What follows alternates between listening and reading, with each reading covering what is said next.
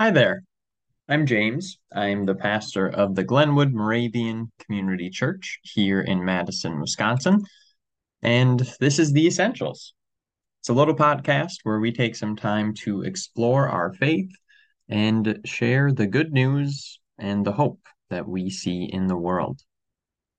Today, I have for you our readings and our lesson from Sunday, December 3rd.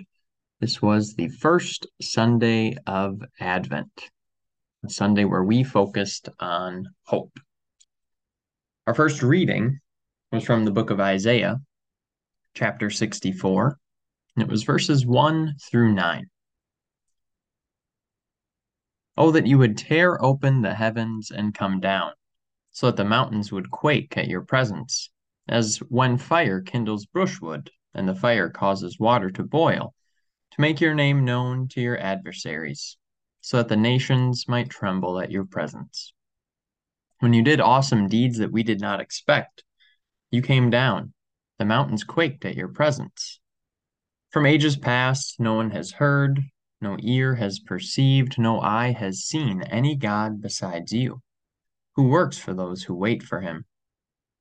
You meet those who gladly do right, those who remember you in your ways. But you were angry, and we sinned. Because you hid yourself, we transgressed. We've all become like one who is unclean, and all our righteous deeds are like a filthy cloth. We all fade like a leaf, and our iniquities, like the wind, take us away.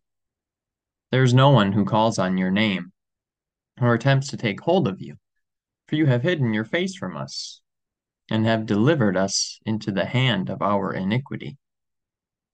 Yet, O Lord, you are our Father.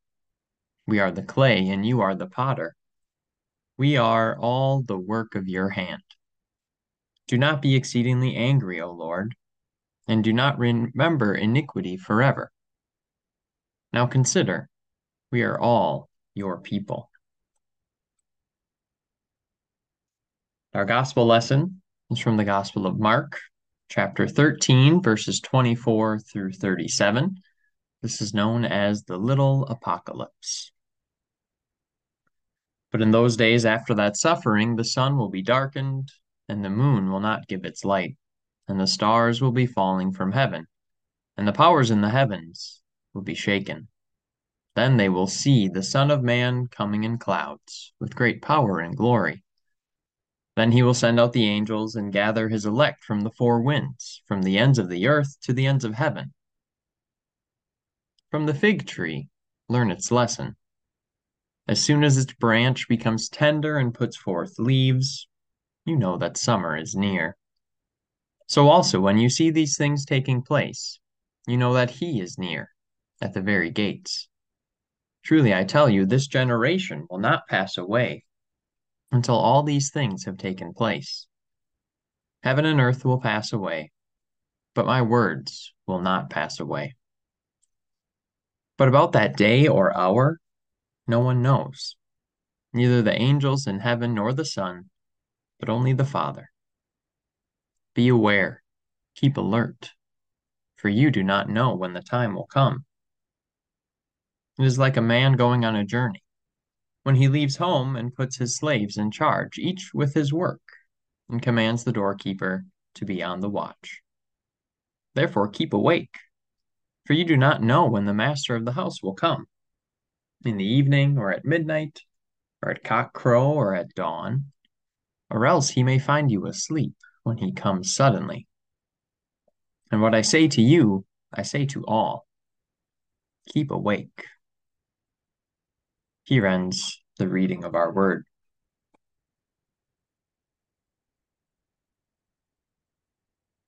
So I played a lot of basketball in the driveway as a kid. Many summer days were spent with my older brother Joel and then the three Vanderleest boys from up the road. My mom was a teacher, so she had summers off and worked out a deal with the Vanderleest's mom that they'd get dropped off at our house just about every day. So we rode our bikes, we played video games, we went to the Little League baseball diamond and had home run derbies. but our absolute favorite thing to do was play basketball. And our dads loved it too. Throughout our childhood, they coached whatever team we were on more often than not. And as great as it was to have your dad as your coach, it did come with a few minor setbacks.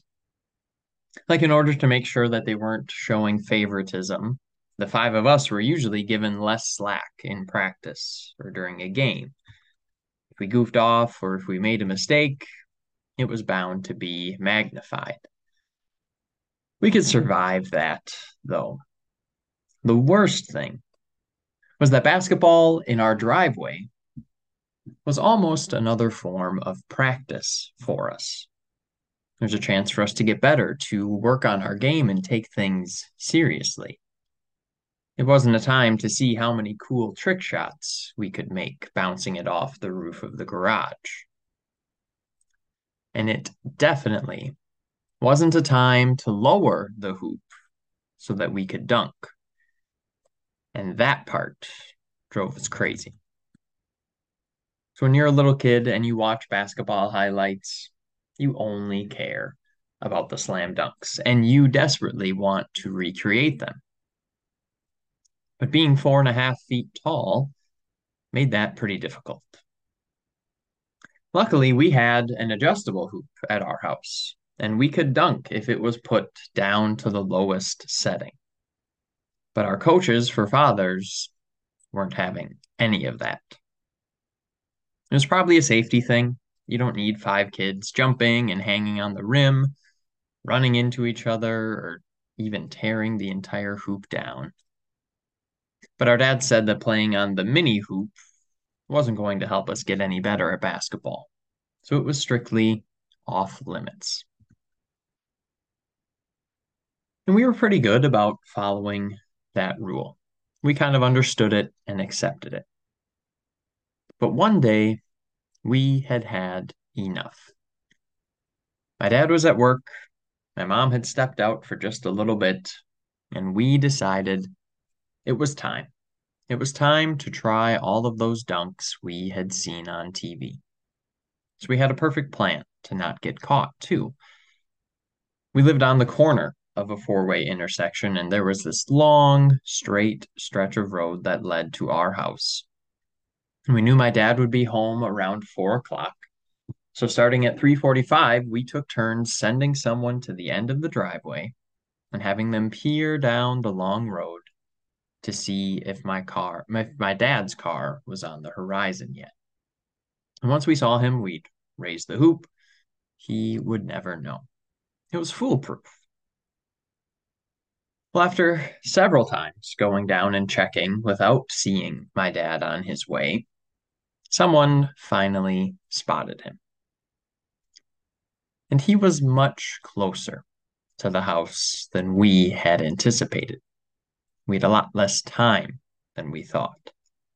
So we heard the shout from the end of the driveway, and the five of us panicked.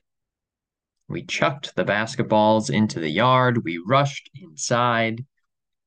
We made it in safely, all without raising the basketball hoop back up to the normal height. When my dad came inside, we were obviously busted. After we dealt with our punishment, we gathered to debrief and figure out what went wrong. How could we have possibly gotten caught with such a good plan? Whose fault was it? Should we have sent someone else down to the end of the driveway, or should we have designated someone to raise the hoop up when we saw him? These were very valid questions.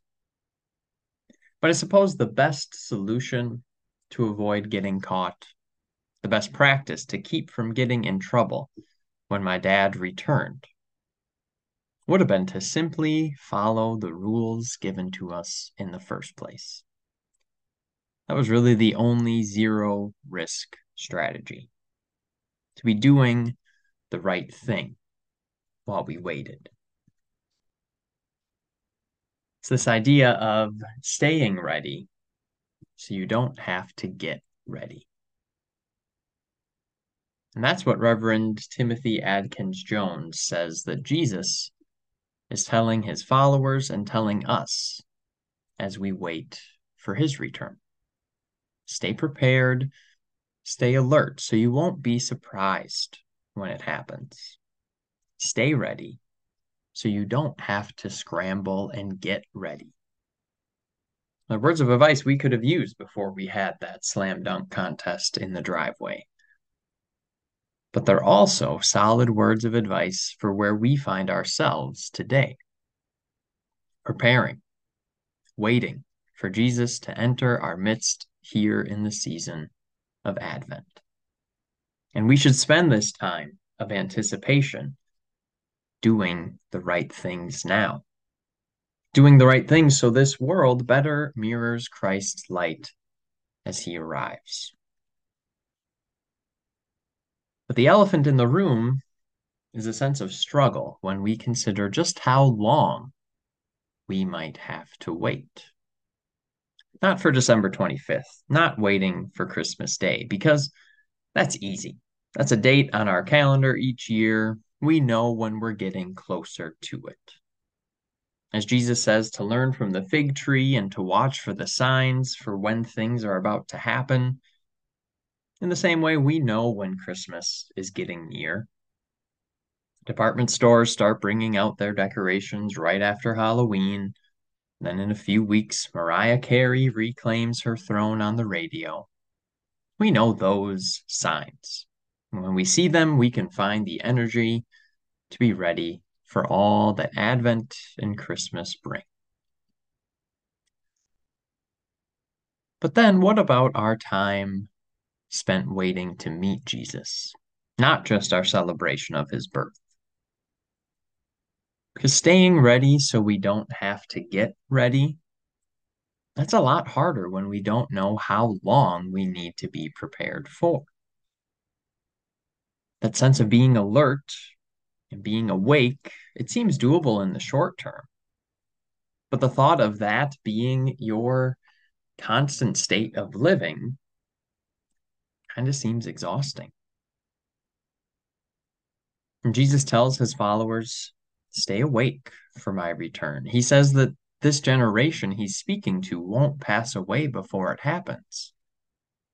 But Mark wrote his gospel between 60 and 70 AD, which means much of that generation had passed away, as Mark writes, waiting for this thing to take place. And Jesus gives those directions through the signs that are going to take place. He says, you'll know the time is near when you see these things. But then immediately he says, truly no one knows the time or the day. But stay alert. You never know when he will return. A generation passes, 100 years pass, 2,000 years pass, and here we are, trying to be vigilant with a sense of urgency that this demands, but also feeling like we're pretty far removed from this promise. And sitting in that tension of being prepared while we wait, but also feeling like we've been waiting for so long. It's why the theme of hope is appropriate for the first Sunday of Advent. As Christians, what are we hoping for as we wait for that baby in a manger? Maybe it's the hope that he will fix things for us. He will help us mend relationships. He will help us lift up the neglected and answer our prayers by bringing peace to earth. Maybe it's the hope that his light will shine in the darkness, that he will truly continue to change this world forever. Hope in Jesus certainly isn't wasted, but it also has to genuinely change us as his followers, change the way we see the world and the way we see this time of waiting. Because as the anticipation that Jesus creates with his disciples leaves them on the edge of their seats, you could then imagine their frustration as they end up waiting longer than they predicted. And you could even understand if they started to have some doubts. But in the end, their hope that they had in Jesus was worth it to them. So they continue on. They share about his life and his message. They serve and love. They take on the risk of discipleship in their lives because they hope and they believe what Jesus said he would provide is true. Centuries later, without seeing his earthly ministry firsthand and thousands of miles away from where he would have walked, hope in what Jesus offers still means something to us. There's still something about him that says he matters. He's worth our time and our sacrifice. We choose the hope he sees in us to be on the path that believes there's good we can bring to the world, to be on the road that believes brokenness can be made whole. That is what and who we hope for as people of faith. When the journey seems too long, as it often does, when the problems seem too big, as they sometimes do, we are reminded in this season that we're not only waiting for something better to arrive, but that Jesus calls us to produce something better, to do the right thing, to stay ready so we don't miss an opportunity, and to keep the light of Christ alive, because it just might give someone else hope that they can cling to. A new purpose, a new sense of worth or direction, no matter how small it might seem, it means something.